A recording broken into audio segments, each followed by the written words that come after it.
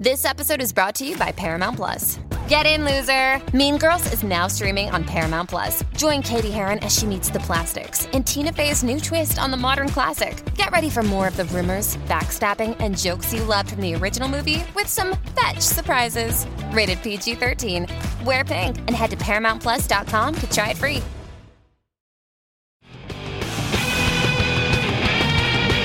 This is the Decibel Geek Podcast with Chris Czynszak and Aaron Camaro.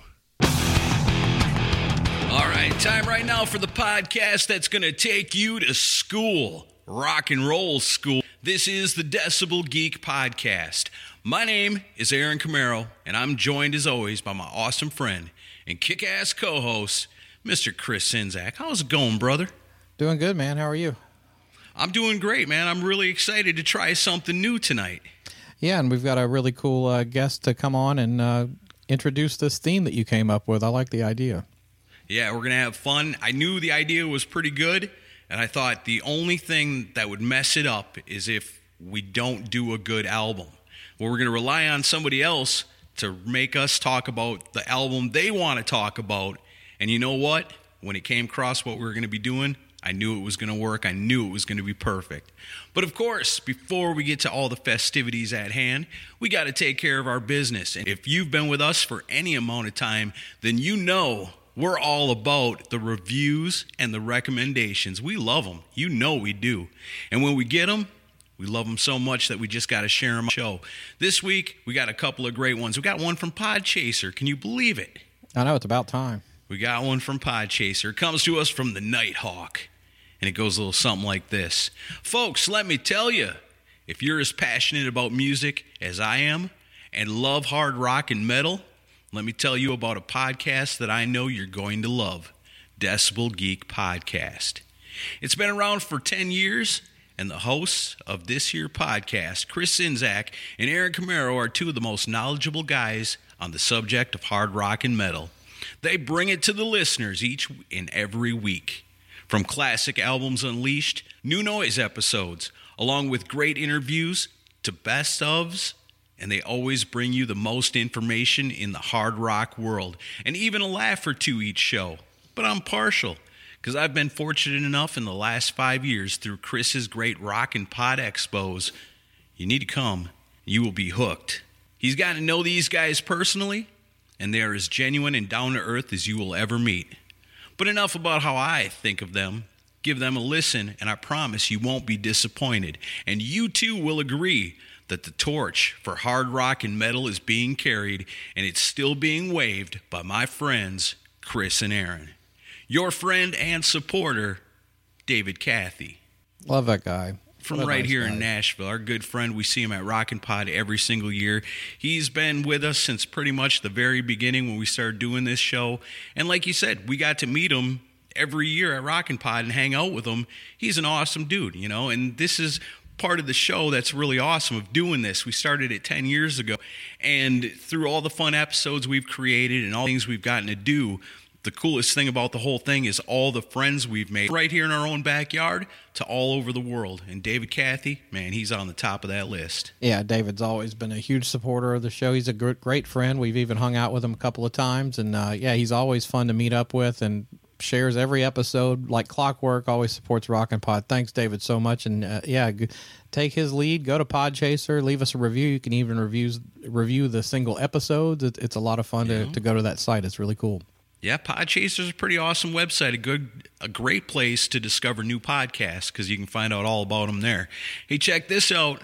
We've also got a Facebook recommendation. Another friend of the show, Mark Alden Taylor.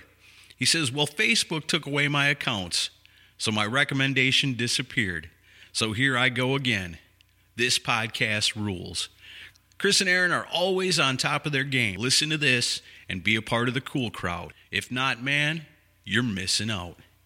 That comes to us from Mark Alden Taylor. It's a Facebook recommendation. That's probably the easiest way to leave us a review, and that's a good one right there. It doesn't have to be epic like David's. It can be short, sweet, and to the point, just like Mark. We love these guys a lot, man. Both of them have been supporting this show for a long time, and we appreciate each and every one of you that listen to this every single week. So we're going to keep them rocking. We're going to keep coming up with cool new ideas and fun things to do. We're going to do our Friday night live streams. We're going to have Decibel Geek VIP extra content for the people over on Patreon. And because of you, we keep rocking on.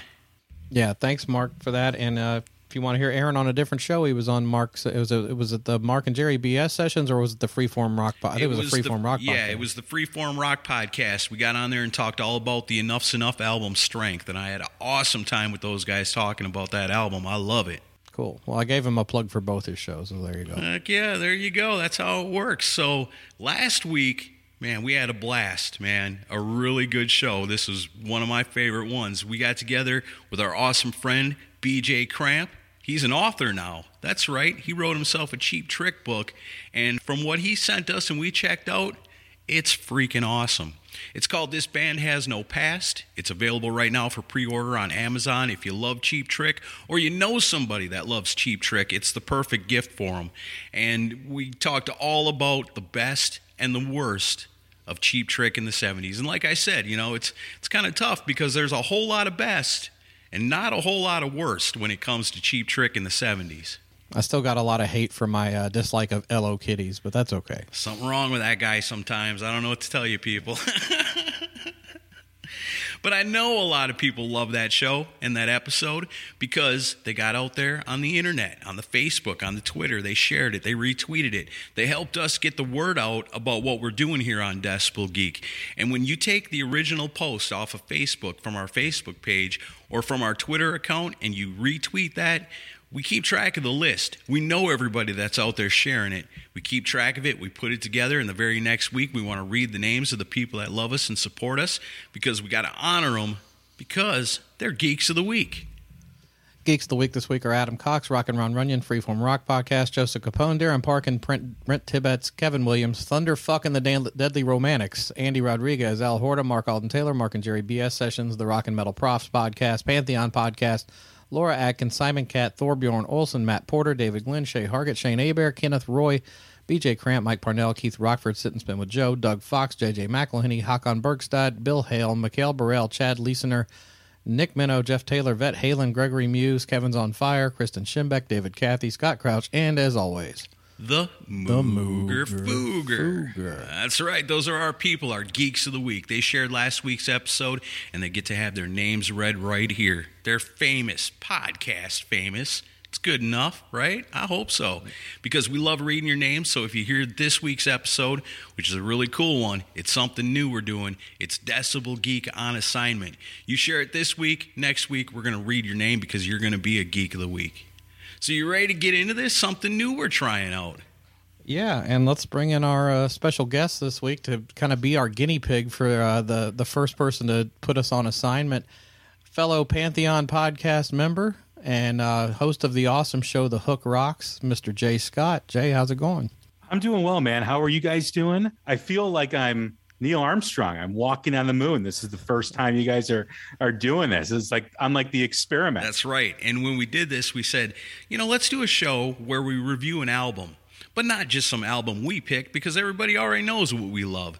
Let's let somebody we know and respect pick an album and force us to talk about it. Put us on assignment. And we're going to go through, we're going to grade it, and we're going to figure it out, see if it's great, see if it's not great, see if it's terrible. And we thought, you know, this is a great idea. But what happens if we have a guest and they try to assign us some kind of terrible album, man? That's not going to work.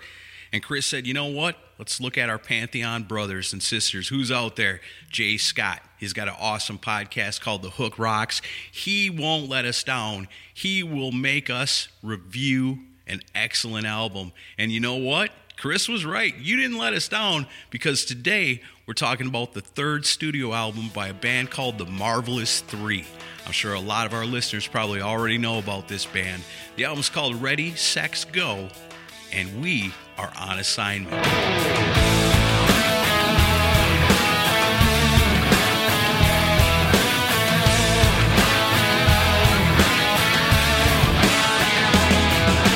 So, Jake, give us the story about why this was the one you wanted to assign us. Well, first of all, it is a fantastic album. I mean, it is a 10 out of 10. And I would even go as far to say this is one of the best rock albums of all time. And it's unknown. And not a lot of people know this band. Not a lot of people know the history of where this band came from. But also, more important to me, how much I've connected with Butch Walker's solo career. And in my opinion, he's one of the best songwriters of modern day rock music and modern music. He writes obviously great solo material. I like the fact that from Marvelous 3 and even before when he was in South Gang, he evolves with the listener, right? So as I've gotten older, his music still connects with me. And, I was kind of late to the party with Butch. I saw him on a solo tour like 15 years ago, connected to it, started to go to the back catalog of stuff with South Gang and the Marvelous 3 with the Floyds, which is another band that he did, and into his solo stuff. Plus, a lot of people don't know that he's a big time producer. And, one of the things that he has said while he performs is producing is his beer money for when he goes out on tour, because he knows he's not going to make a lot of money touring, but he's making a lot of money producing Pink, Keith Urban, Train, you name it, he's done it. And I just want to spotlight him and this great album because I think it's one of the best albums of all time. Nice. Yeah, I knew about South Gang. It was like one of those bands. It was like at the end of the end of high school. I had a buddy that was getting the South Gang CDs and used to listen to that and jam on it and just love it. And then South Gang broke up, but then you'd see in Metal Edge where they'd be talking about like Floyd's Funk Revival, and I think that then became Floyd's and then went into Marvelous 3. And I was like, okay, this is the guitar player from South Gang. This has got to rock. It's got to be good. And I remember when Marvelous 3 first came out, man, I was really into it. And then by the time this album came out, I was working on radio, so I felt good about playing the single off this album when it was new. So that's how I know about the Marvelous 3. Yeah, and for me, they were real peripheral at the time. Like I remember when Freak of the Week, was on the radio, because I mean that song had some decent success at the time. But I'd never put it together of who was the guy behind it, or I just thought it was another great pop rock song that was out. And then I was familiar with a couple songs off this one.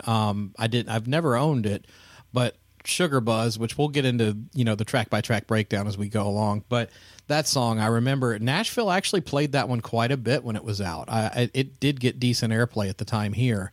But then as far as Butch goes, I kind of got into him like Jay through the solo stuff, as far as knowing really who he was. And then I found out about South Gang on the Metal Sludge gossip board. But the funny thing is I grew up in part of my childhood in Kennesaw, Georgia. And turns out Butch and South Gang was from the next county over. And they were kind of, I think at the time I was growing up there, they were putting the band together and they took off for LA at the time. But I was just a kid. I don't remember. I wasn't following rock bands at the time. But I didn't know about South Gang really during those days. And then Metal Sludge, people like, wow, this was kind of a lost gem. And, but they never got much airplay on MTV or anything. But I went back and on YouTube, obviously YouTube's a treasure trove of all this stuff that you missed the first time. But, got into him through his solo stuff and then kind of went backwards to Marvelous 3 and South Gang. But more familiar with the first two records than this one. And from what I gather, this album kind of came about when they were in the middle of kind of a battle with their record label at the time. And so they were just they had to just put something out. But then they wind up putting out, 14 pretty great songs, and Aaron and I each are going to give these a letter grade. There's a couple songs on here I'm not super crazy about, but overall it's a really, really strong album. Yeah, it's solid all the way through for sure. What is amazing about Butch's career is South Gang came at the tail end of the 80s bands. They were in the period where, when you went to the bookstore and they had the magazine rack and you grab, Hit Parader or Circus or Metal Edge, you'd see all the new bands that they would talk about, right? And it used to be where you heard the bands on the radio and then you went and got the latest issue of the magazine and you'd see a picture of them. Whereas as the decade wore on and into the early 90s, it became more like, okay, these guys look like they're supposed to look in this genre. Let's put them in the magazine. And I would be like, I've never even heard a song from these guys, whether it was Hurricane Alice or whether it was these other bands that were coming out. And it kind of flipped. And I think that was the beginning. Well, there were a lot of things going on for years why 80s rock died. But when it got to that point where bands were being signed more about their looks than how they could play. Now, South Gang could play, but what's amazing about that, and Butch has even spoken about this, is that if they would have been 2 or 3 years earlier, he probably would not have had the opportunities he's had to reinvent himself. Because let's face it, everyone, or mostly everyone from that era, has been pigeonholed as not being a good musician, not being able to write a song. And fortunately for Butch, he was able to redefine himself, whether it was Marvelous 3, which I think was probably, a few years too early, because I think if this would have came out 2 or 3 years later, it would have been gigantic. And then getting into a solo career and his producing, he really didn't shy away from South Gang, but I think he's thankful that he wasn't wrapped up in some of those bands that have been unable to kind of get out of that pigeonhole that they were placed in by either, the music business or fans or whatever. Yeah, I can see that for sure. Yeah, but I mean, listening to this, and we'll go through each song, but like, I don't know, and the way with Butch is like, well, this album in particular, as an overview of it for me, when I listen to it, there's a lot of stuff I can hear in here where it's almost kind of like, I know he didn't want to get pigeonholed in the hair metal thing, but I could hear a lot of these songs being adapted to that style. They're the hooks and the melodies and the guitar riffs are there, but he modernized it for the times. There's some production stuff thrown in here where it's kind of like I'm not going to say it's a glam metal album wrapped in the early 2000s, but you can hear elements of the South Gang days coming through in this stuff too. And obviously there's a lot of love letter stuff to like 70s rock too that we'll get into also. But I mean, power pop is, I guess, the main classification I would give to this record. Yeah, I would say so too. And for those that don't know, South Gang kind of morphed into this band. It's every member of South Gang except for the lead singer. Mm-hmm. And Butch, who's a phenomenal guitar player in his own right, is also a great singer. He took over the vocals. So it's basically South Gang minus Jesse Hart, who was the singer for South Gang. That's right. Yeah. So I guess start at the front cover. It's kind of an eye-grabbing thing going on there. It always kind of confused me. I couldn't tell, is that a mannequin or what's going on? But it's a chick. She's leaned back. She's got her hand down in front of her, but placed just perfectly. So you got to let your imagination run unless you buy the disc, is the sticker on the CD that blocks her below her area. It's got bright red and blue, and it pops when you see it. It's got like Grand Theft Auto style font for the name and the title of the album. It's an eye-catching thing. Do you know anything about the album cover? Is that a chick? Is it a mannequin? I mean, do you know anything about it? I've heard it was a mannequin. Okay. But it does play with the eyes a little bit because I don't know if they, did the mannequin up, applied more makeup or whatever, but it's definitely, I think it's a mannequin. I think it is. Because you look at it, it's like something's not proportionately right here. Like it almost like the hands are backwards or something. It's just a really weird looking album cover. But at the time, if you're a young kid in 2000 and you're flipping through CDs looking for something that's going to grab your eye, that one's probably going to do it. Absolutely. Yeah, and I post it. I just every day I'll put like, this is my morning. I'll put an album cover up and say morning coffee soundtrack. And I did that today. I didn't spoil what we were doing or anything. I just wanted to see what people said about it. And a lot of love for this record. A lot of people have great memories of this band and this record and Butch. But then there's several people like, I don't know who that is. I don't know what that is, but I love the album cover. That's when you say, go listen. Yeah.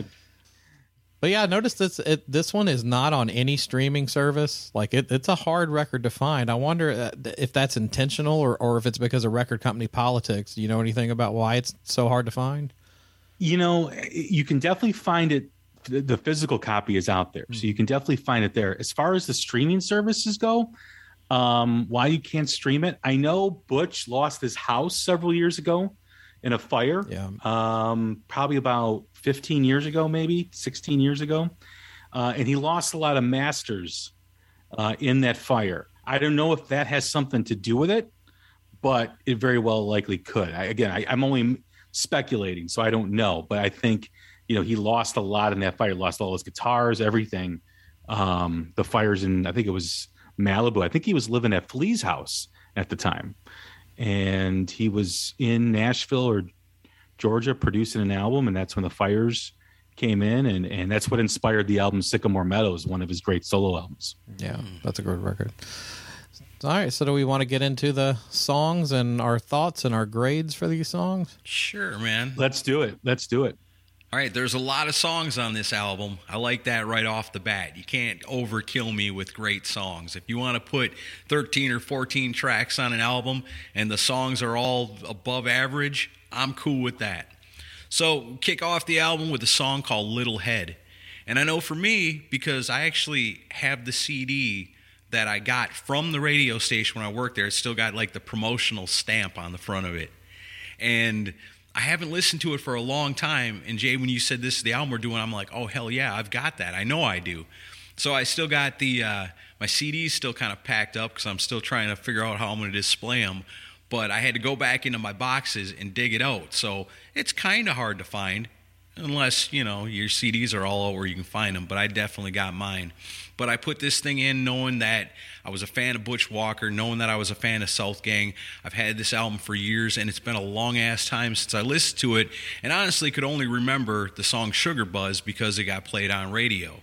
But when I put it in and hit play, man, the first thing that jumps out at me is the guitar tone and the production. And this one's produced by Butch Walker and Jerry Finn. And Jerry Finn, as a producer, kind of tells you a lot about what this album's all about. So he's known at the time for his experience with pop-punkish bands like Green Day, The Offspring, and Blink-182. But he's also worked up at this point as the engineer on Slash's It's 5 O'Clock Somewhere. And that's kind of telling to me because the opening track is a perfect example because it's like, boy, what was popular at that time? Like Eve 6, but with a lot edgier guitars, a little more of a hook to it. And it's got awesome drums, cowbells in the first song. There's some cool studio magic going on in here. This really shows how experimental that Butch Walker could be in the studio as a producer and why he has gone on to do so many awesome things in production. In the first song, there's a line that goes, "I'm always at your show." And then it says, "in the very back row." But in the very back row sounds like it's being hollered from the back of an arena somewhere. So they're adding in these little studio tricks and things that I really like a lot. And, a song like this, Blink-182 were still getting hits with songs like this in the early 2000s. I don't see why this one, and I'm probably going to say it about just about every song on the album, I don't see why this one wasn't released as a single. I feel like in the early 2000s, this would have been a song you could hear on radio. It'd be on the rock station and maybe the pop station. Just a little scratch, but it feels like you're dead when you're falling off the short bus and landing on your head. Yeah, I felt a little low when you told me where to go. Right straight down, Caribbean style, but your style ain't cribbing me. But what you gonna do when you're sleeping with the enemy? I'm always at your show.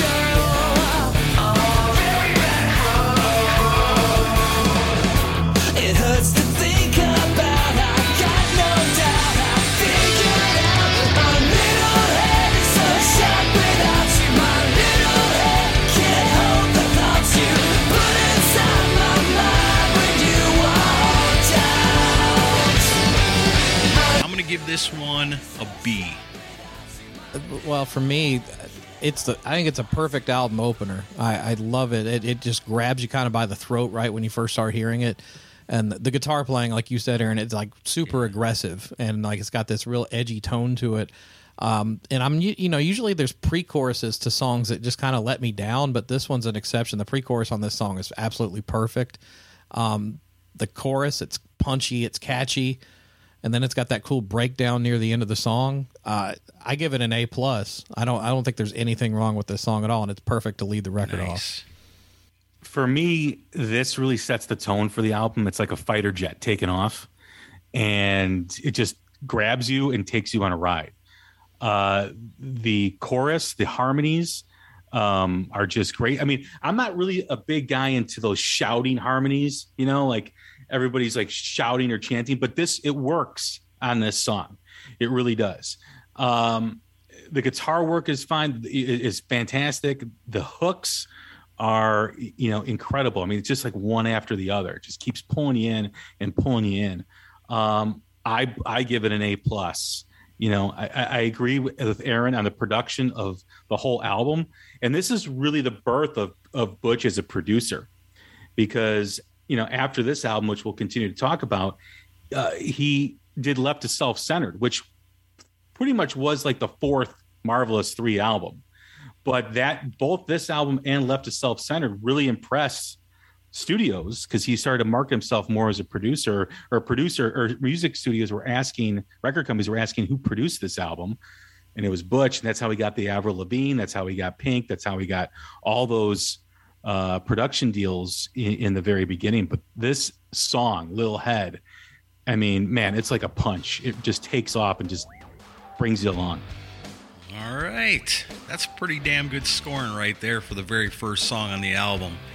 Then that brings us up to track 2, which is a song called Grant Park. Go and take a ride to a shop in Grant Park. You can walk through the door and shove a knife in her heart when you tell her that you can't stand the song anymore. The one you two adopted on the prom dance floor. You can be a Tom Cruise and make a big scene, or be like MacGyver and cut it clean. Either way, there's gonna be blood on the floor when you tell her that you don't dig girls anymore. And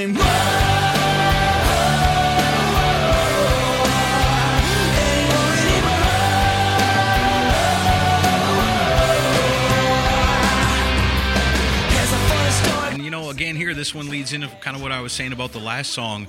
They're really doing some pretty interesting stuff in the studio as far as like incorporating audio effects into the music.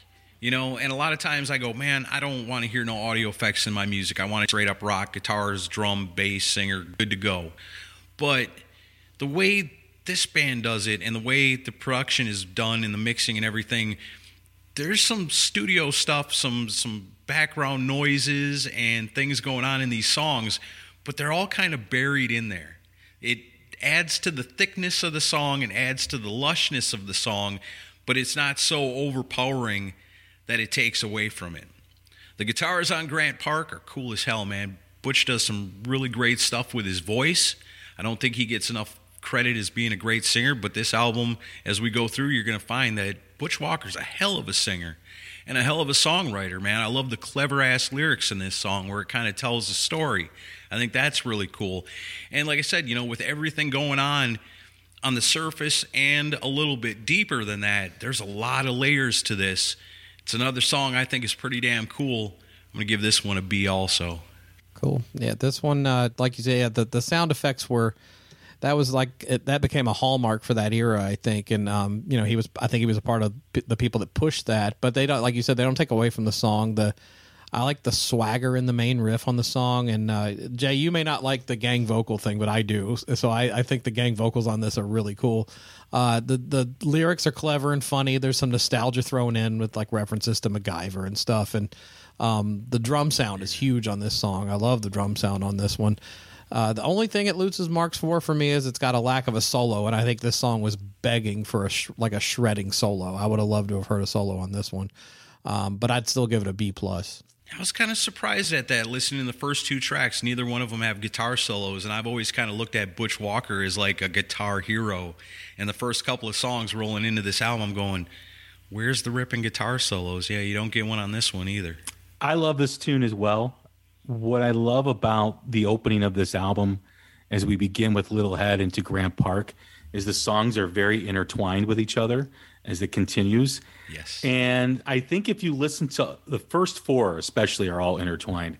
If you listen to all four, it kind of carries you through from that liftoff of Littlehead into Grant Park. And I think if you listen to it by itself, I think maybe it loses something.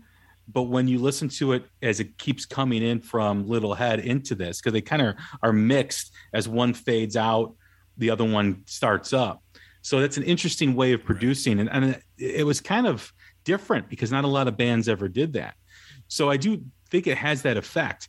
I know it doesn't have guitar solos, but what strikes me is Butch really is a great melody writer.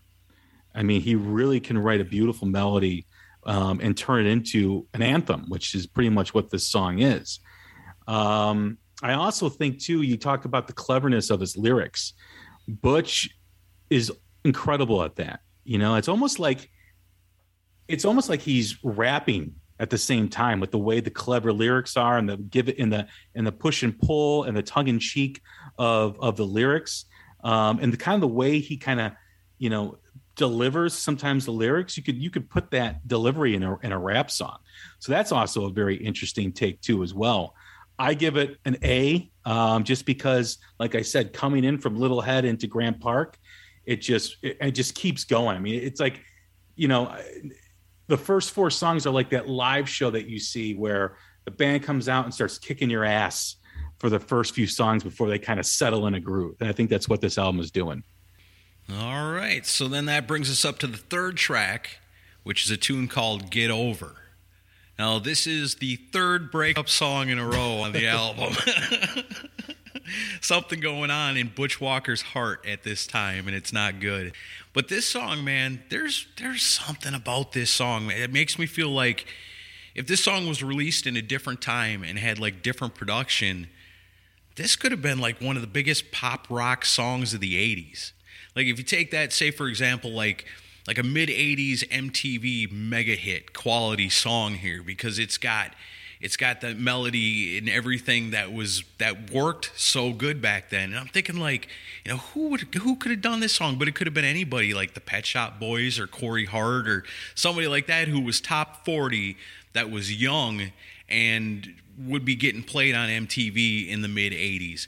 I think you take this song, and this is, again, another testament to Butch Walker. Like, if I'm in charge of a band and I say, you guys are a great band, you got everything going for you, but you need a hit single.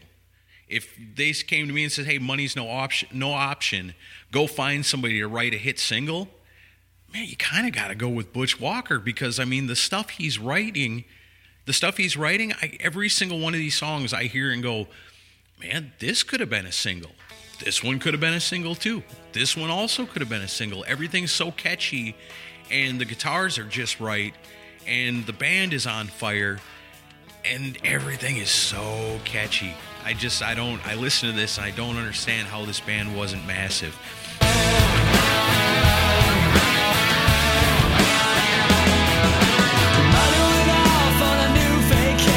Says she got tired of the radio station that was playing that song that her boyfriend wrote. All he did was change up a couple of notes. It's supposed to be one thing, it became another. Next thing you know, you're a brand new mother of a bad hangover hanging over the bed. The cats take turns trying to fuck with your head. All I know is this ain't how it's supposed to be now. All I know, yeah, this might be.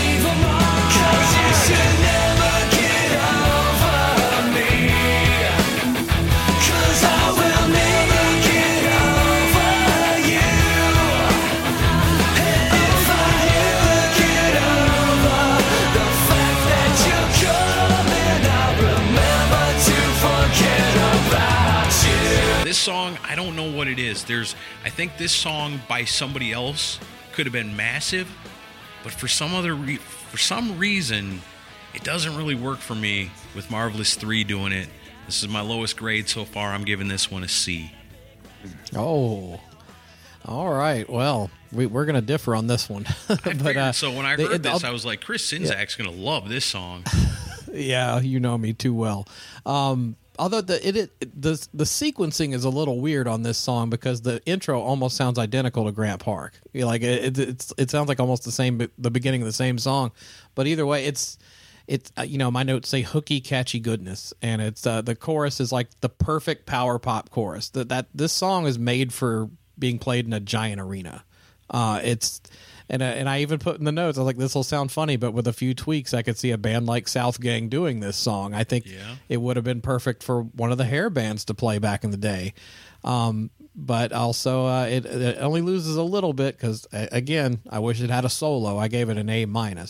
Wow. Again, Butch with a beautiful melody to really start the song off into these power chords and this chunk. Then he goes into a great subtle delivery approach of the vocals as, the guitars are fading and he comes in with the vocals. This song, like you said, defines power pop. It should be played in arenas. It should have been huge. Any one of the bands, whether it's Bon Jovi or Def Leppard, they could have had this song too as well and it been a big hit. It should have been huge. In fact, this is one of my top 2 or 3 songs on the album. And it continues from those first 2 songs, Little Head, into Grant Park, into those songs that are intertwined, that if they opened up a show and started off with these first 4 songs, man, like you'd be sweating, you'd be having your fists in the air, you'd be jumping up and down, you'd be having a grand old time, and it would set the tone for the whole show.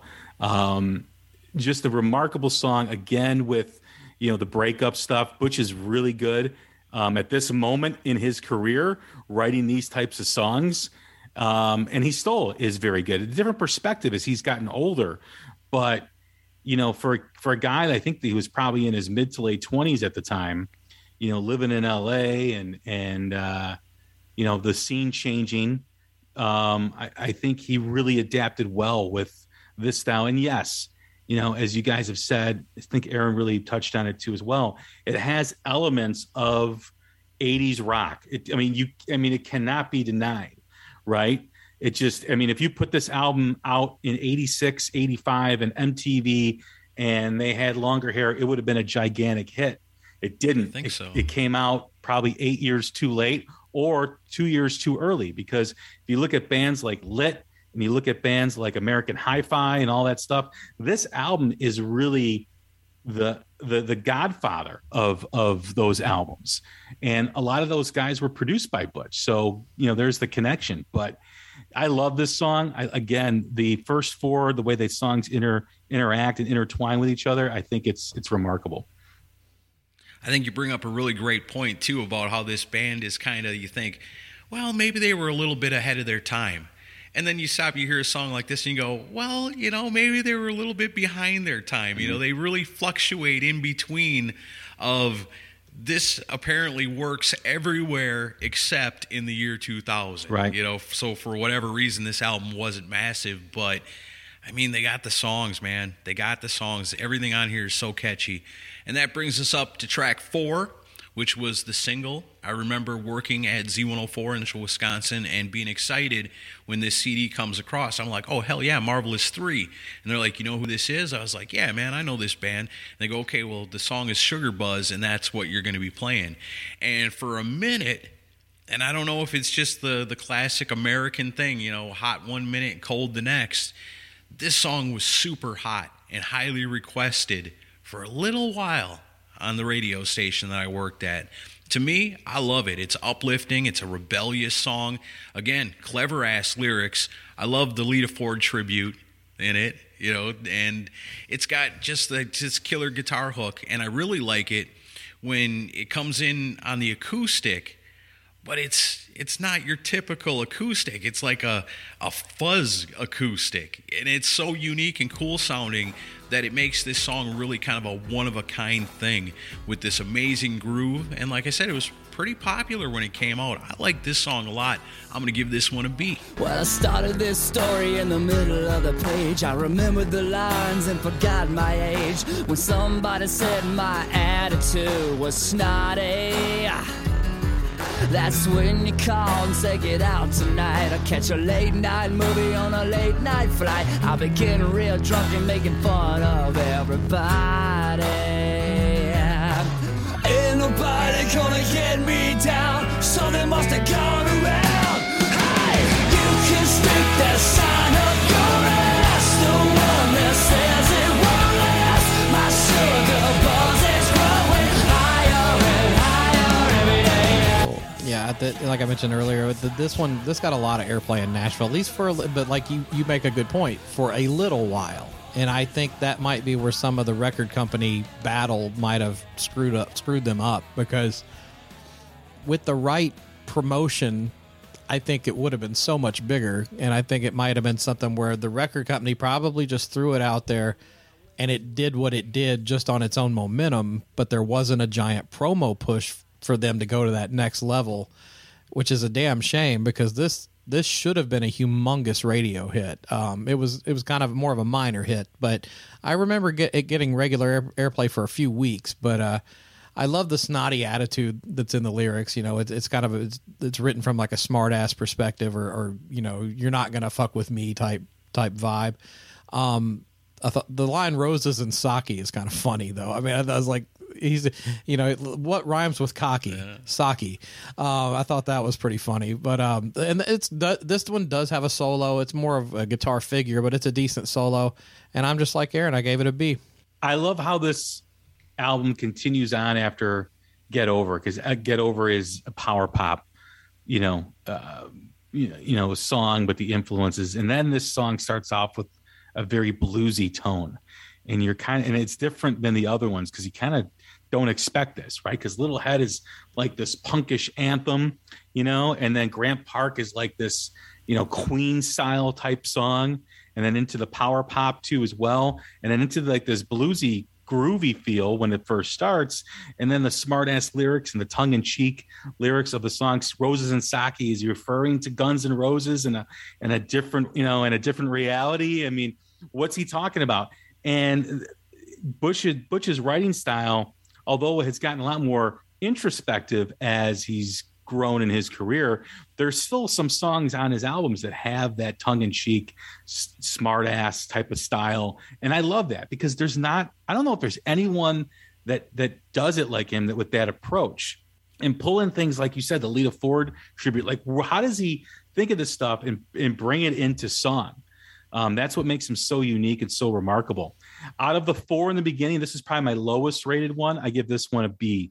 B's all the way around, and we're cooking right through this album. That brings us up to track number 5. This one's called Supernatural Blonde. I like this one a lot. It's got upbeat, kind of rockin' tune. It's a little bouncy pop rock. It's got cool ass lyrics. This one has got a guitar solo, and a damn good one too. It's a great band that writes great songs. I mean, catchy.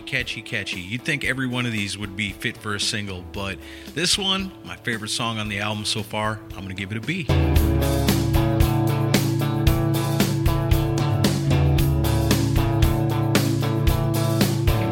Waking up inside a river of sweat and cum, I'm coming down from a dream. I can't remember anyone except I'm late for work, and I know that sucks, cause I know I owe my girlfriend $25. And if you existed, then I wouldn't resist it. But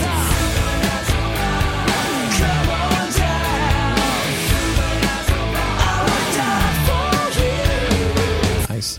I love this one. It's just a fun, hooky, bouncy tune. More in line, I think, with what was going on at the time a little bit. I think I could hear some other bands from that era doing this song.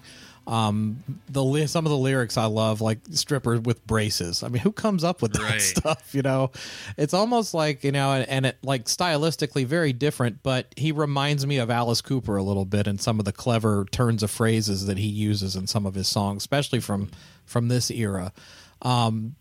Another thing, I love guitar power slides, you know, and he does a ton of that on this song. And that's kind of that harkens back to the old, you know, 80s arena rock thing. He does that through the whole chorus. And then there's like this walk down riff that they do on the bridge that's really cool. The guitar solo on this is really good.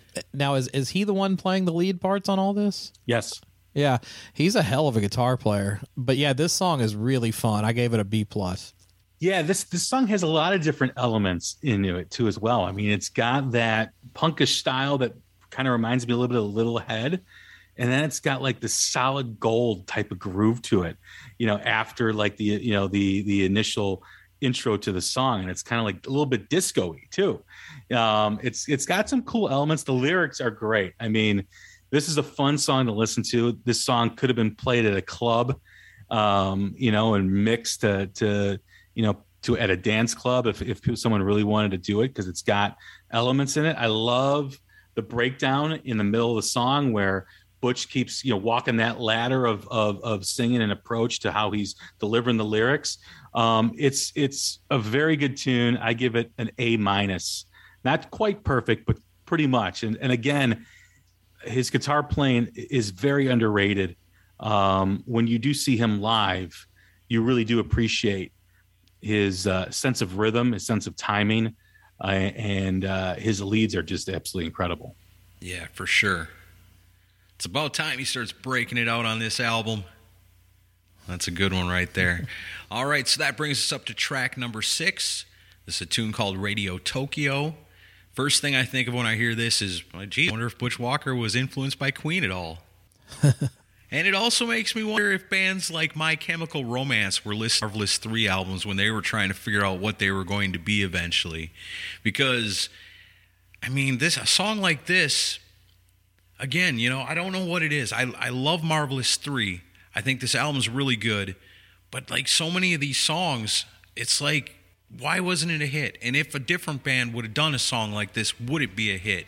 One thing I can tell you about this song, it's got a ripping ass guitar solo on it. Just frickin' wails, man. If anybody ever questions the guitar rippability of Butch Walker, you can play him a song like Radio Tokyo, which, overall I wasn't a huge fan of the song. Guitar solo kind of brings it up a little bit. It was sitting at a C, but man, that guitar solo is something else. I got to bump it up to a B. All the souls are dying now. Some idiot is trying to convince you that they're cooler, but they still don't know they're about to lose control. And they were saying, calling Radio Tokyo, the lines are down, you're good to go now. This is real, can't you feel?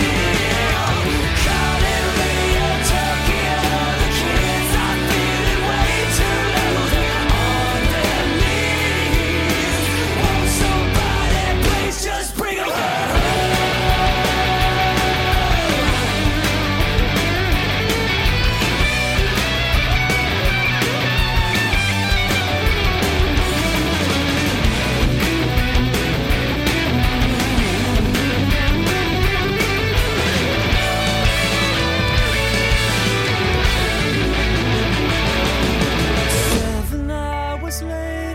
Oh man, this is one of my favorite songs on the record. I think this song is amazing.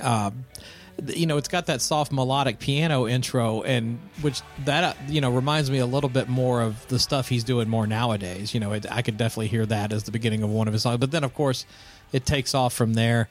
It's got it's a fist pumping power pop arena rock guitar riff, especially on the chorus, and then. Even in my notes, almost a Queen influence on the verses with the way he delivers the vocals on the verses. It's very Freddie Mercury style. There's a lot of 70s rock in this. I hear Queen, I hear the Beatles, I hear Bowie, I hear all of that on here, and not to mention the guitar solo, Jesus, and the way that it picks up the pace to set the foundation for the guitar solo is a really creative thing that he did. So this gets one of the only A+ on the record for me.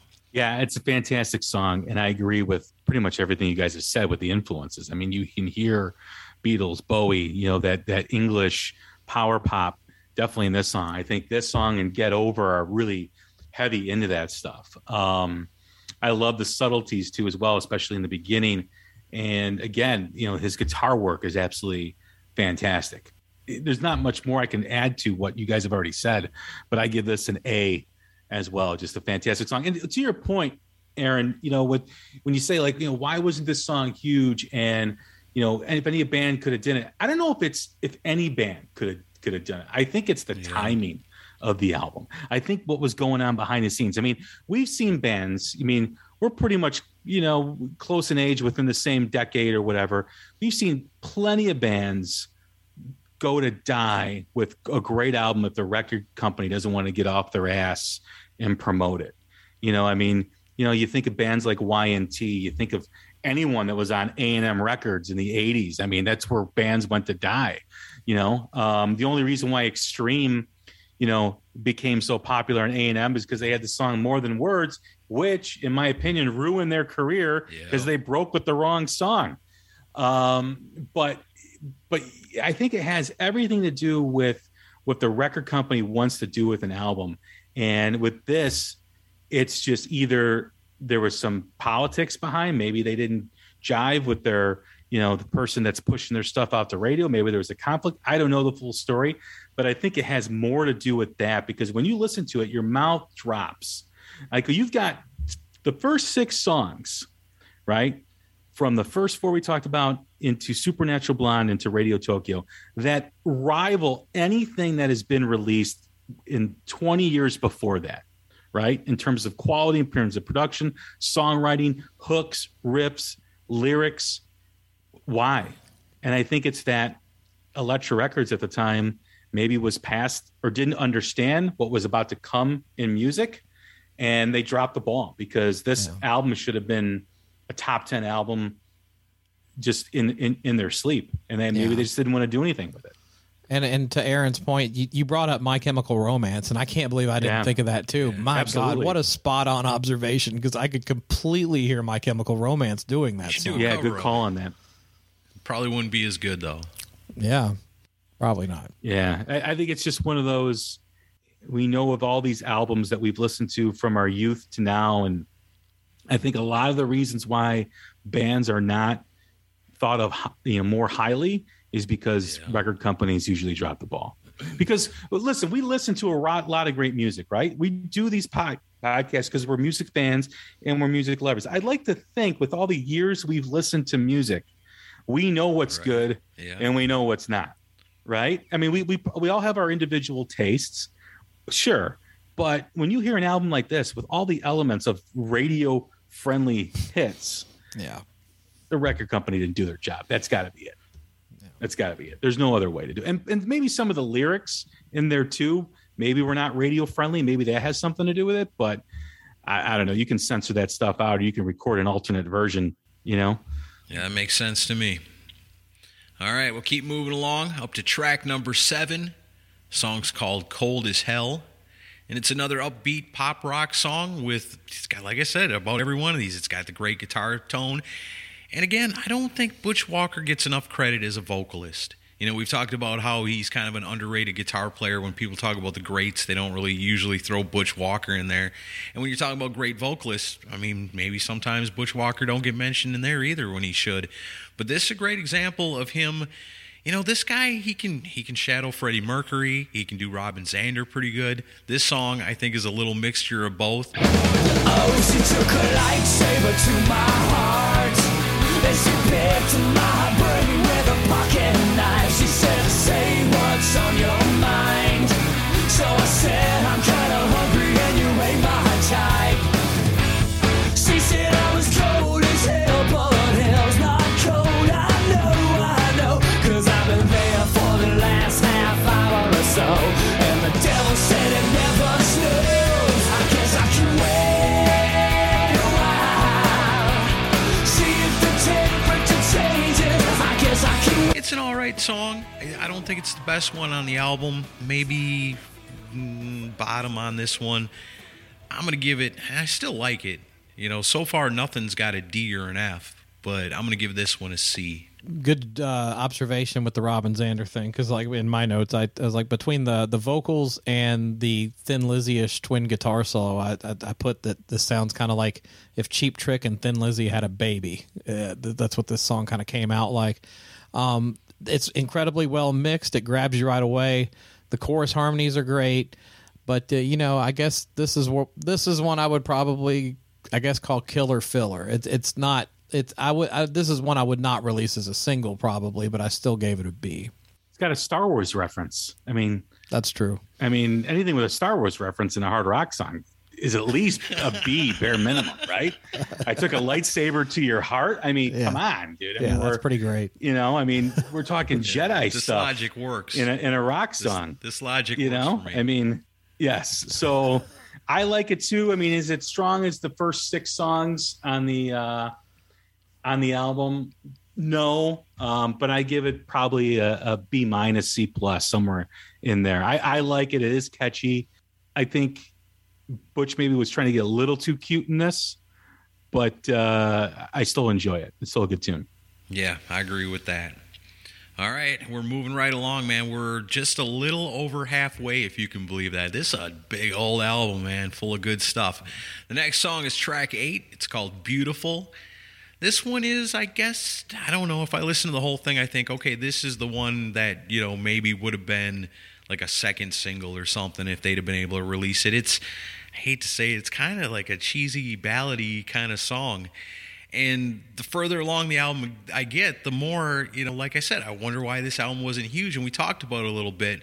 They're doing the kind of rock songs that could be played on top 40 stations at the same time as they're getting spun on the rock stations.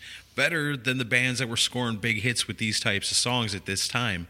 And I think you alluded to it, Jay, and I read this too, that after the album wasn't super successful, the band asked for their release from their record contract with who Butch referred to as Neglectra.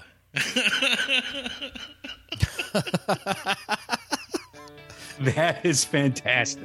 Yeah. It sums it up, doesn't it? There's your answer right there. Neglectra. That's great. I'm going to give this one, it's just kind of okay, I guess, compared to the rest. I'm going to give this one a C also.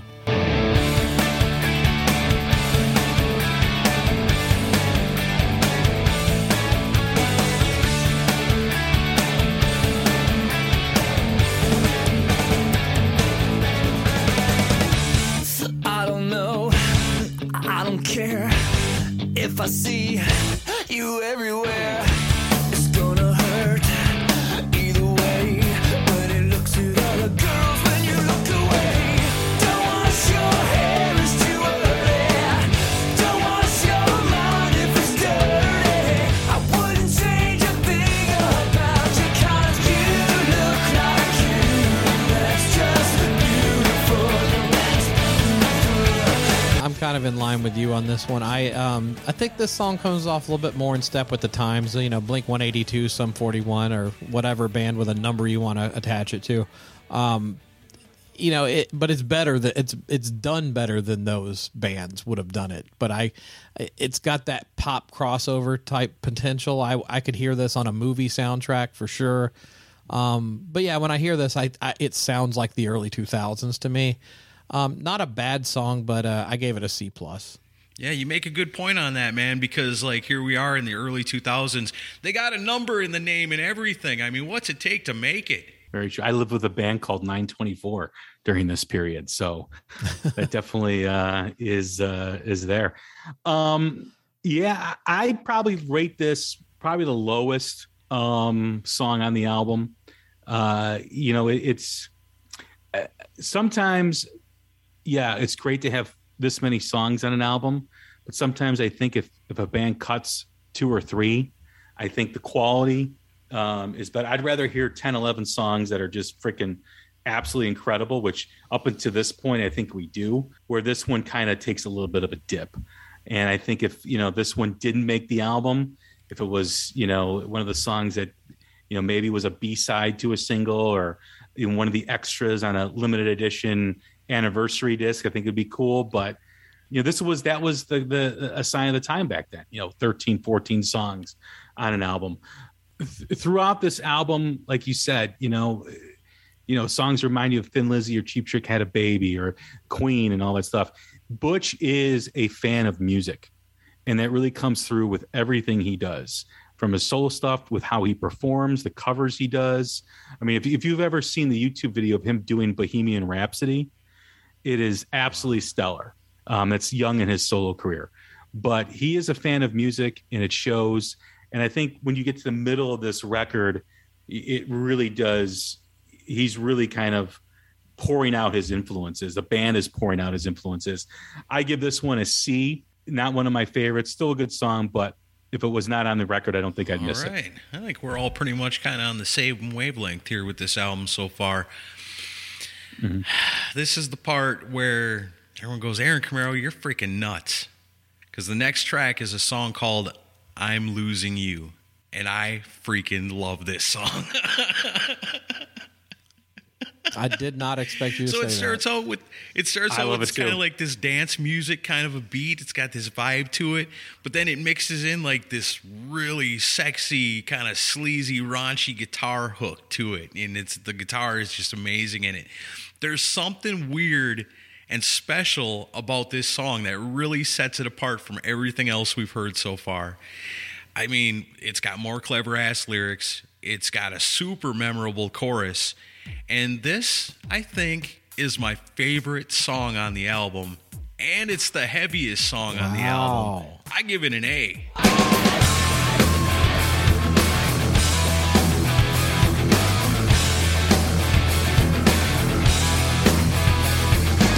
She was a solid gold dancer back in 81.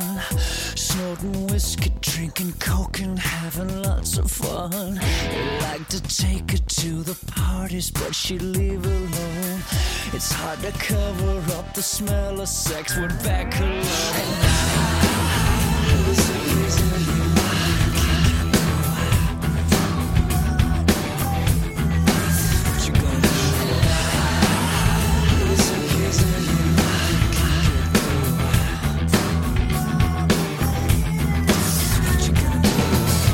What you gonna do?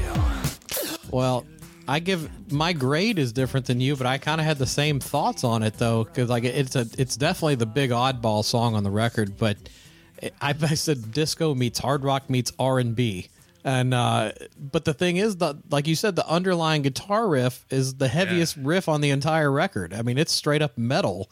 It's not my favorite song, but yet I can't stop listening to it. Like every time it's come up, I won't skip it. I'm just going to keep listening to it. But I gave it a C+ just because it's so out there and weird. It just, I don't know. That grade will probably climb over time, but it's definitely an odd. I did not expect you to have that be your favorite. I'm telling you, you listen to this song, and if you listen to just that song and then turn it off and walk away, that chorus is going to be in your head all day long. Yeah, I agree. I think, when I mentioned with Supernatural Blonde with the disco-ish, I may have confused that with this song because I love this tune as well. It's one of my favorites. And it does have that disco vibe. It's even got that sound effect of like a early 80s porn movie right before he delivers the vocals, like that. You're going behind the red curtain and you're kind of like, jiving and getting down. It's got, it just captures a moment with that, because you could play it at a club, you could play it at a barbecue, you could play it wherever, and it'll go off like a hit. It is a song where you kind of don't know where it's going to go, which is kind of cool, because up until this, you've had those first 4 songs I mentioned and all that stuff, and those are great songs. There's not much of a journey with them though, right? This one is like you hear it and you're like, all right, where's this headed? And it's exciting as it unfolds, because you're not expecting what you're expecting. It's a very different song. One of my favorites too off the album. But hey, man, if you want to get your groove on, this is definitely the one to do it. This would have been perfect in a strip club. I love this. I know. I love like the red curtain sound effect as he starts the first part of the vocals. Like that like you could play that. I don't know what you'd call it, but it's an effect, and you could picture yourself like, walking into a strip club, like behind the curtain or whatever. And it's like, that's the noise that I get from that. So it's so cool. Yeah, it's really cool, man. I'd love to have seen it's like, it is debauchery, right? Yeah. I mean, this song is like kind of like debauchery. I'd have loved to have seen a video for it. It probably would have got banned, but it would have been awesome. Yeah. All right. Surprises still coming your way on this one. I like that. So that brings us up to track 10, a song called This Time. To me, I hear this song and I go, it's really no surprise that Butch Walker is going to go on to have so much success working with artists like Keith Urban and Katy Perry and even Taylor Swift when he writes these masterfully catchy pop songs. I mean, were these songs just too poppy for rock? I don't know. Because if one of those other artists did this song today and released it tomorrow, I got to think it would be a massive hit for them. I was sticking to the sofa when I saw you on the tube. A week ago in solo, now my heart is feeling solo, so I'm overdue. Got an asshole for a roommate, and he drank up all my booze. He spent his Fridays at the gym, and thoughts of me evicting him, they never came true. But I still think of you and how this time could be the last time I get to hear you say all that you wanna say. This night could be the last night I'm gonna use on you just to get into you now. To me, this one kind of comes off just a little generic compared to a lot of the other stuff on the album. Maybe it's because it's following I'm Losing You, but this one I think is maybe one of the weaker tracks on the album. I hate to say it, I gave this one a D. Oh, wow. Well, I love this one. I think the melody on it's great. It does have lots of effects of the day, but underneath it's straight ahead power pop rock, and the hook on this song's undeniable. I mean, it's a massive hook. The guitars have a really big sound to it. But no, I this is one of my favorites on the record. This is where we're going to differ. I gave this an A-. I love this one. Yeah, I love the melody. I love the structure of the song. But getting back to my earlier point, where there's probably 2 or 3 songs that if they weren't on the album, I would be okay with, and this is one of them. Just because after I'm Losing You, right, which is such a cool trip, a cool journey, you kind of like. It's kind of like that bad sequel. It's like Beverly Hills Cop 3, where you're expecting Axel Foley to kind of be in a cool type of story, and you're like, man, it wasn't as good as I'm Losing You. It wasn't as Godfather 3 wasn't as good as Godfather 1 and 2. It's kind of it's a bit of a letdown, is my point. Still a good song, but I give this a C. All right. See, even when they're bad, they're still good on this album, is what it seems. Yeah, right. Yeah, it's like pizza, right? Yeah, it's like even the worst songs are still pretty damn good. So that brings us up to track number 11, and this one's called Better Off Alone. I think this is a great Weezer song. Like, seriously, if you played this for somebody that was a Weezer fan and be like, hey, man, I got this song that's unreleased by Weezer and you've never heard it before, you're never going to believe it, and you played it for them, they probably wouldn't know no better, And so it's really no surprise, because Butch goes on to work with Weezer as their producer for 2009's Ratitude and their 2017 album Pacific Daydream. And I mean, a song like this has got to be a pretty good reason to get that gig. If you say, hey, Weezer, I want to help you do something awesome. And if they were familiar with this album, they go, oh, yeah, we know you can do it. We know you can bring it out of us because you got that same kind of sensibility.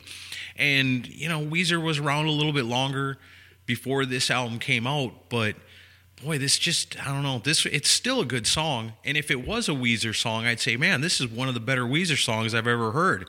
But it's so Weezer-like that I really don't want to give it too high of a grade, but like you said, it's still not a bad song. It's actually still a pretty good song. So I'm going to keep this one still right in the middle. I'm going to give it a C.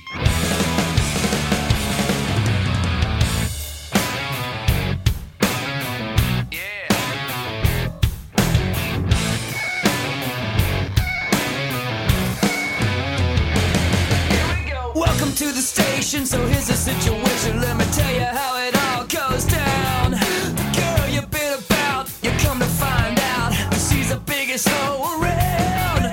Can we take it to the bridge and skip the part about the fridge, where she keeps a cold heart by a stale Pop-Tart, and all the brothers that she fucked are piled in a truck. And with a little luck, you can get your feet back on the ground. Why do I get it? They regret it when I let it. Oh man, this one. My least favorite song on the record. Not a big fan of this one. It's not that it's a bad, that the fact that it's my least favorite song on the record and it's still a decent song tells you something. But yeah, it's the the Weezer element is just right there in your face on this one, and it's very of the time. It's just kind of just okay to me. It's kind of gimmicky sounding on this one. I feel like he didn't really kind of put his best foot forward on this song. I gave this one a D. Wow. Yeah, as we continue on with this record and we talk about the neglect of Electra, which I love. I don't know if the decision to put all these songs was just, hey, we wrote all these songs during this session. Let's just offload them on this album and move on. Maybe they were at this point when they were putting this album together, the sequencing, and maybe these are all the tracks that were recorded to completion during these sessions. Again, this is probably the last song where I consider one that probably shouldn't have made on the album. So there's 3. This album should probably have 10 or 11 songs. To me, I could see the Weezer, style in this. I'm not really a big fan of that kind of stuff. So I kind of get bored with this song. I don't really there's really not a connection with it at this point, and I don't think there's ever been one. So I kind of give this a C-. All right. So I think that makes a lot of sense. Like some of these songs in the end of here, maybe it was like you said, they're in the studio, they're putting out this album, they know they're at the end of the road with Electra. Hey, they figure, you know what, this is our last shot. We got these songs. If we don't release them on the album, what are we going to do with them? Where are they going to go? They're just going to disappear. Might as well release them. If this is the last one, put everything into it. Give it to your fans one last time. Really good.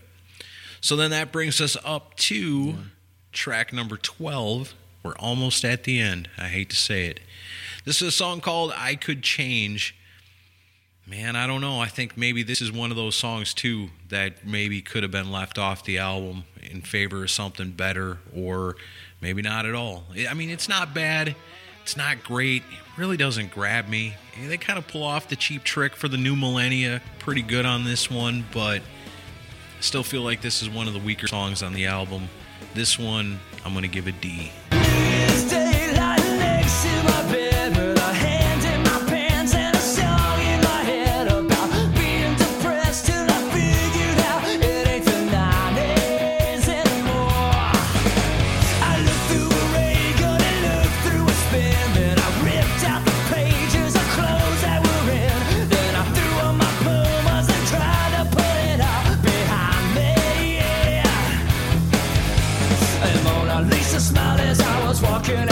She said, you gotta keep it real just like the year before. I second that emotion and 20,000 more. You know that I could change and you could change, but everybody would stay the same.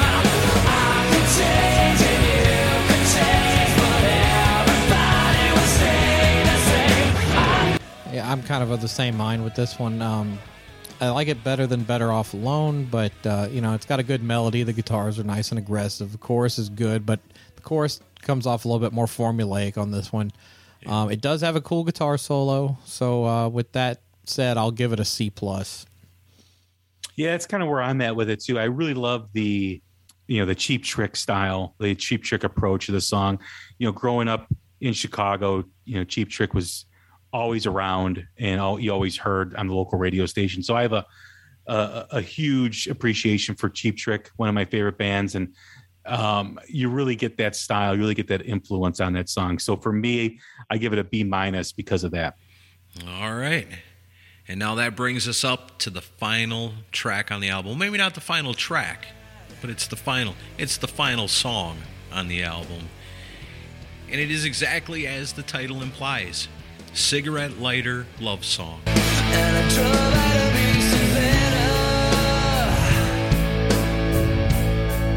with a headache the size of my car. And I called to say I was okay anyway, 'cause I know how you are. I'm like a movie without an ending. I got nowhere to go,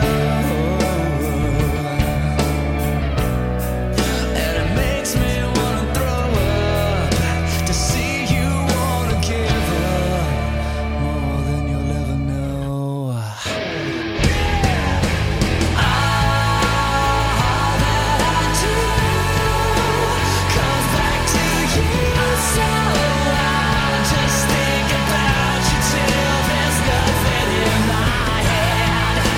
songs, man, all the way through this thing. They're so damn catchy, so poppy and well written. Again, performed by another artist in another genre, this one could be massive. I mean, he works with Taylor Swift. Hey, Taylor Swift, do this song. #1 on the pop charts, on all the charts. It's going to be top of the country, top of the pop, top of the rock. It's just, he writes these great songs that sound to me like they would be hits, like people can't help but to nod their heads to these things and tap their hands a little bit and step their feet a little, when you hear it, because it's so damn catchy. And you know what? Like I said, going through this, it almost seems like songs are just too poppy for the rock guitar, man. What a paradox this is, man. It's tough because half of me wants to say A+ on every one of these songs based on how well written they are. And then part of me says, it's just too damn poppy for me, though. It hurts my teeth. It's too sweet. And so, and then somewhere in the middle, they kind of flow back and forth. So with this whole album, I think I've given majority of B's and C's with an A and a couple of D's. I'm going to keep this one right in the middle, too. I mean, there's nothing wrong with it, but it's just so damn poppy that it might be just a little too sweet for what I like in rock. I like my rock just a little bit heavier than this. But again, you look and they go, they can do heavier stuff. That's really cool. They can do punk rock stuff. That's really cool. But then, I mean, just the songs are too well written, I think, is what's going on here. It's too fucking good. I can't handle it. But I'm going to give this one a C. It's, so what's your grade? Again, like I said, what a paradox to be in with this, where you love it, but, it just comes off a little too poppy sometimes. I love this song. And I love it when, he's doing something kind of from a lost era where when artists would close the album with a ballad. And that used to be kind of the whole experience of a whole, and this is one of those albums where you want to listen to it start to finish as a whole piece. And ballads are always a great way to close out a record, especially rock records. But aside from the goofy thing after this, but I really hope that Butch gave David Bowie and Ian Hunter a shout out on the album credits for this song, because it's a complete lift of All the Young Dudes by Mott the Hoople. The chorus is straight up All the Young Dudes. I mean, it's almost a direct lift. But I guess if you're going to steal from the best, because it's a great song, but that's his whole Bowie influence coming out. But songs like this they're kind of the reason that it's a damn shame this band's not still together, because this would be a cool song to hear in an arena live with all the cigarette lighters held up and everything.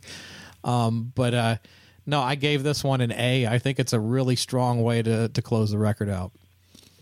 Yeah, I was just going to mention that this is another tribute to a great band that, was famous for one hit, Mott the Hoople, but they were so much more.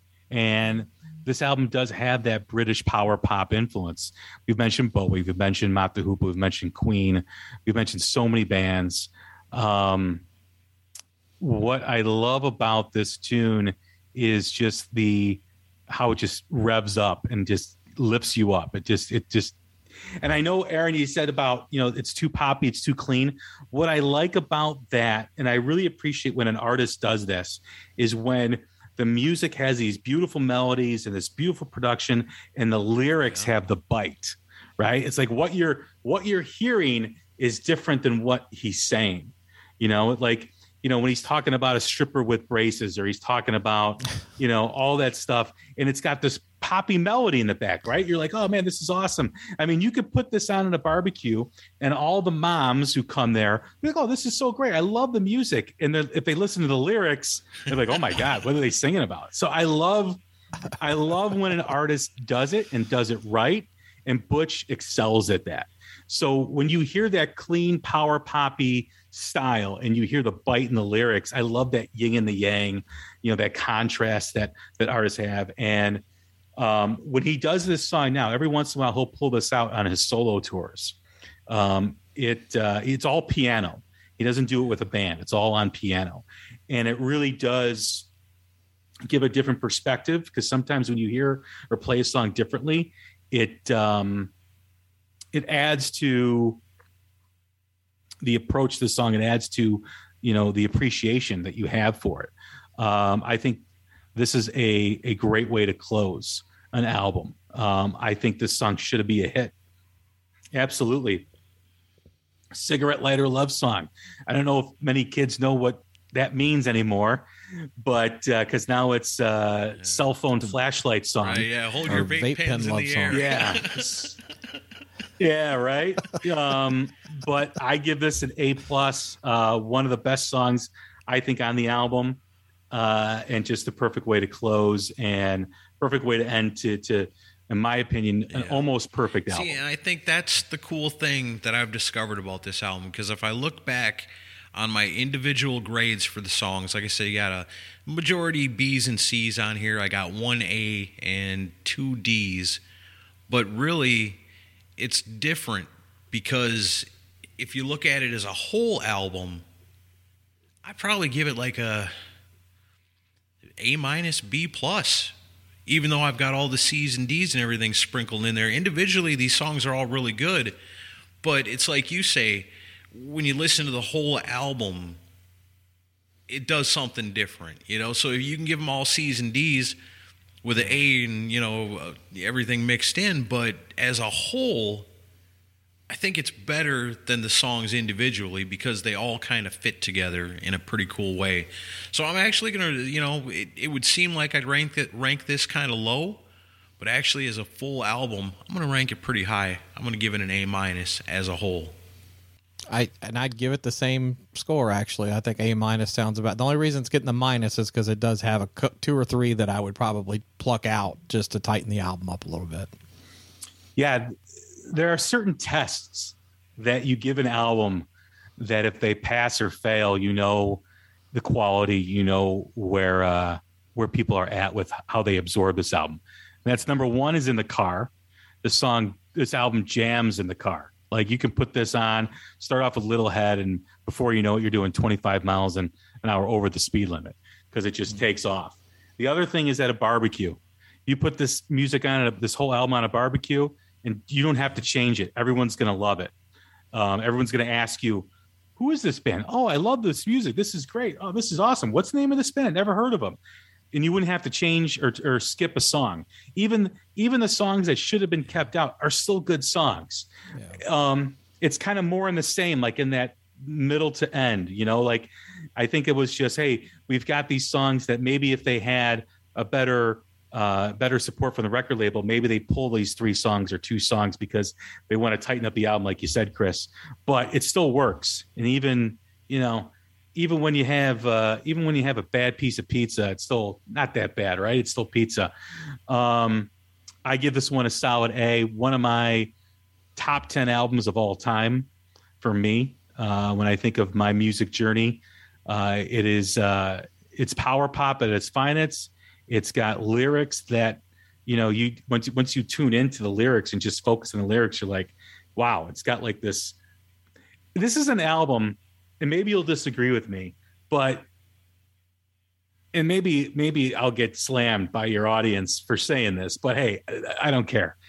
This is an album that, if they did it right, any of the boy bands that came out during this period could cover several of these songs and have big hits like Backstreet Boys or NSYNC or whatever, because it's got that pop sense. It's got those big choruses. It's got those big hooks. I mean, could you imagine seeing Backstreet Boys doing Get Over? They could easily do it. It totally fits. And that is like such a remarkable way to write this album that you could have Blink-182 play it. You could have a band like Bon Jovi or Def Leppard play it. You could have a boy band. And, you know, you could even have, you know, whatever country artists do Sugar Buzz, you know? So, I mean, that's a mark of a great writer that cross genres. And like you said, Aaron, Taylor Swift doing Cigarette Lighter Love Song.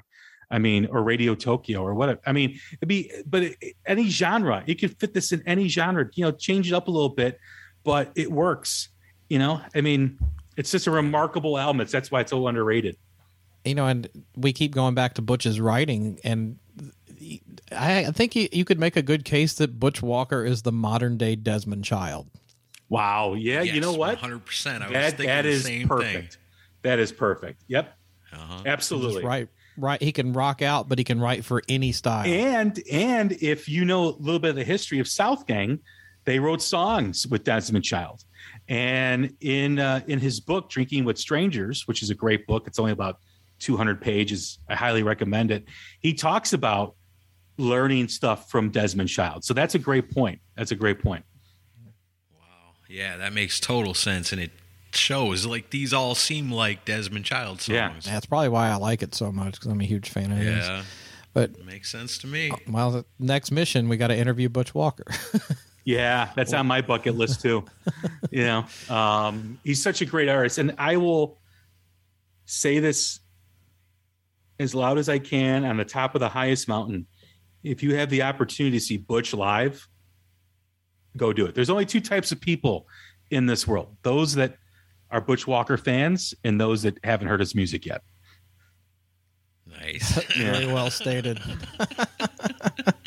Oh man! So you handed out the homework. Did we pass the assignment? We did a great job. I love the discussion. Anytime, you talk about stuff that we're passionate about with music, especially an album that means so much to me.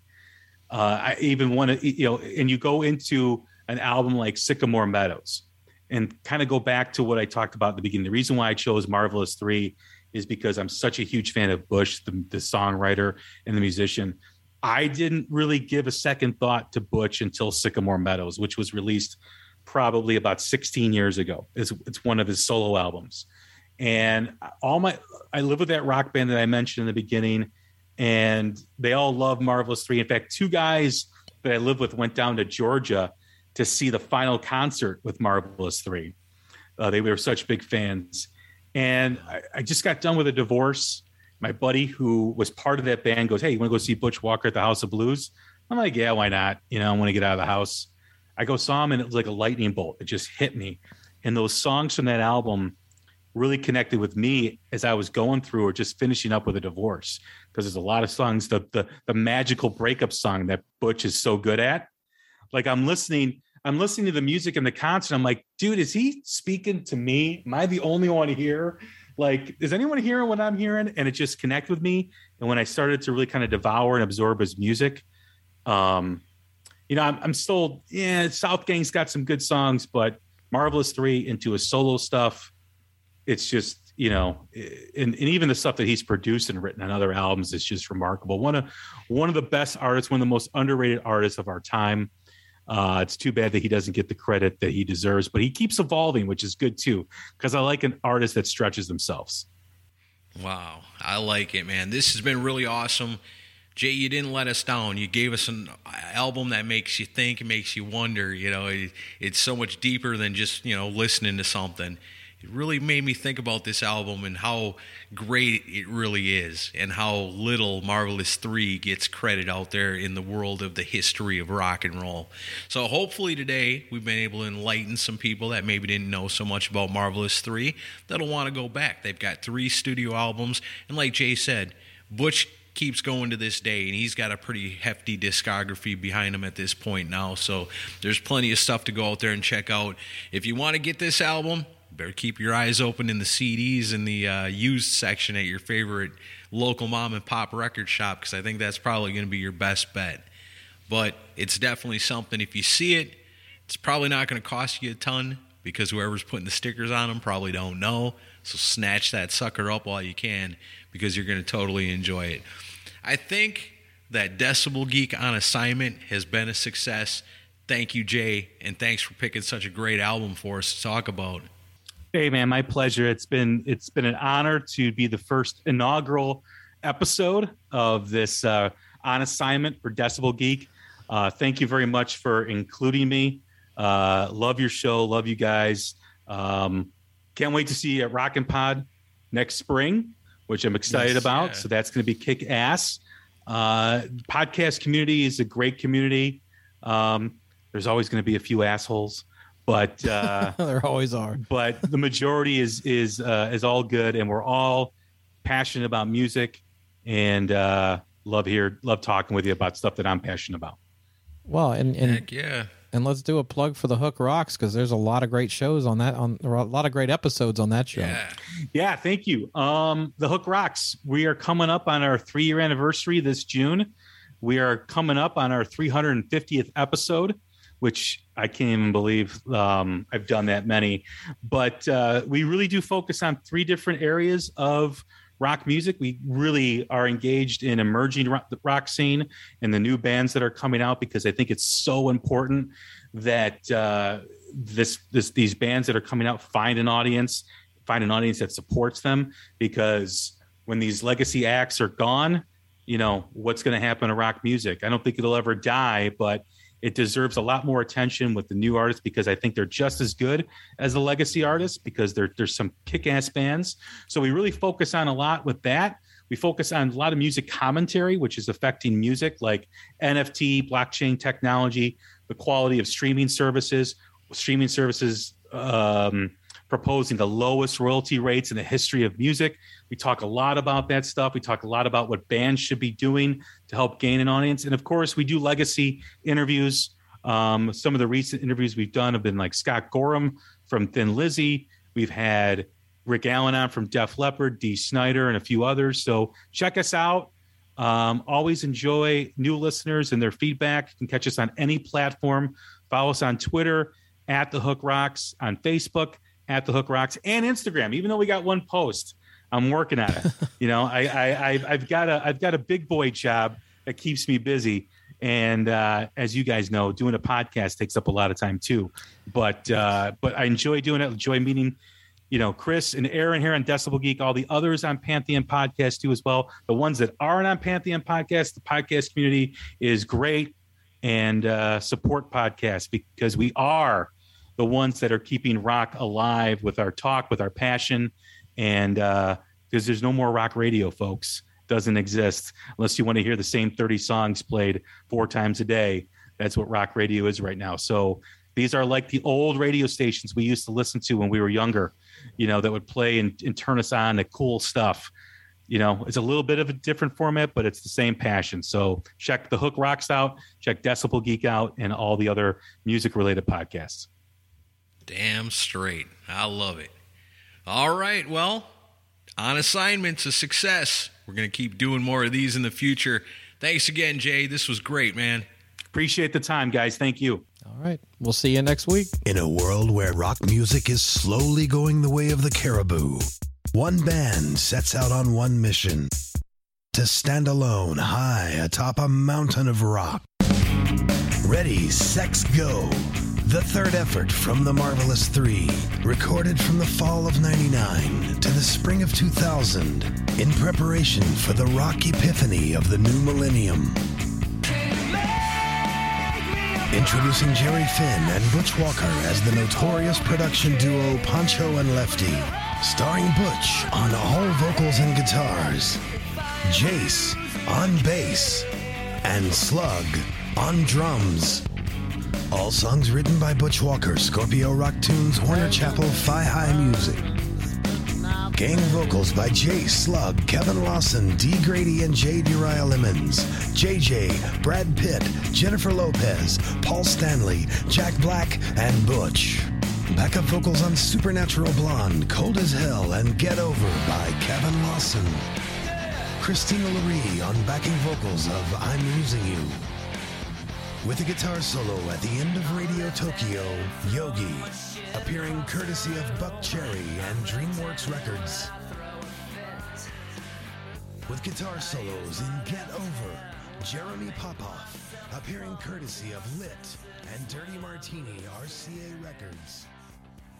On piano in Radio Tokyo and Cigarette Lighter Love Song, Roger Joseph Manning Jr.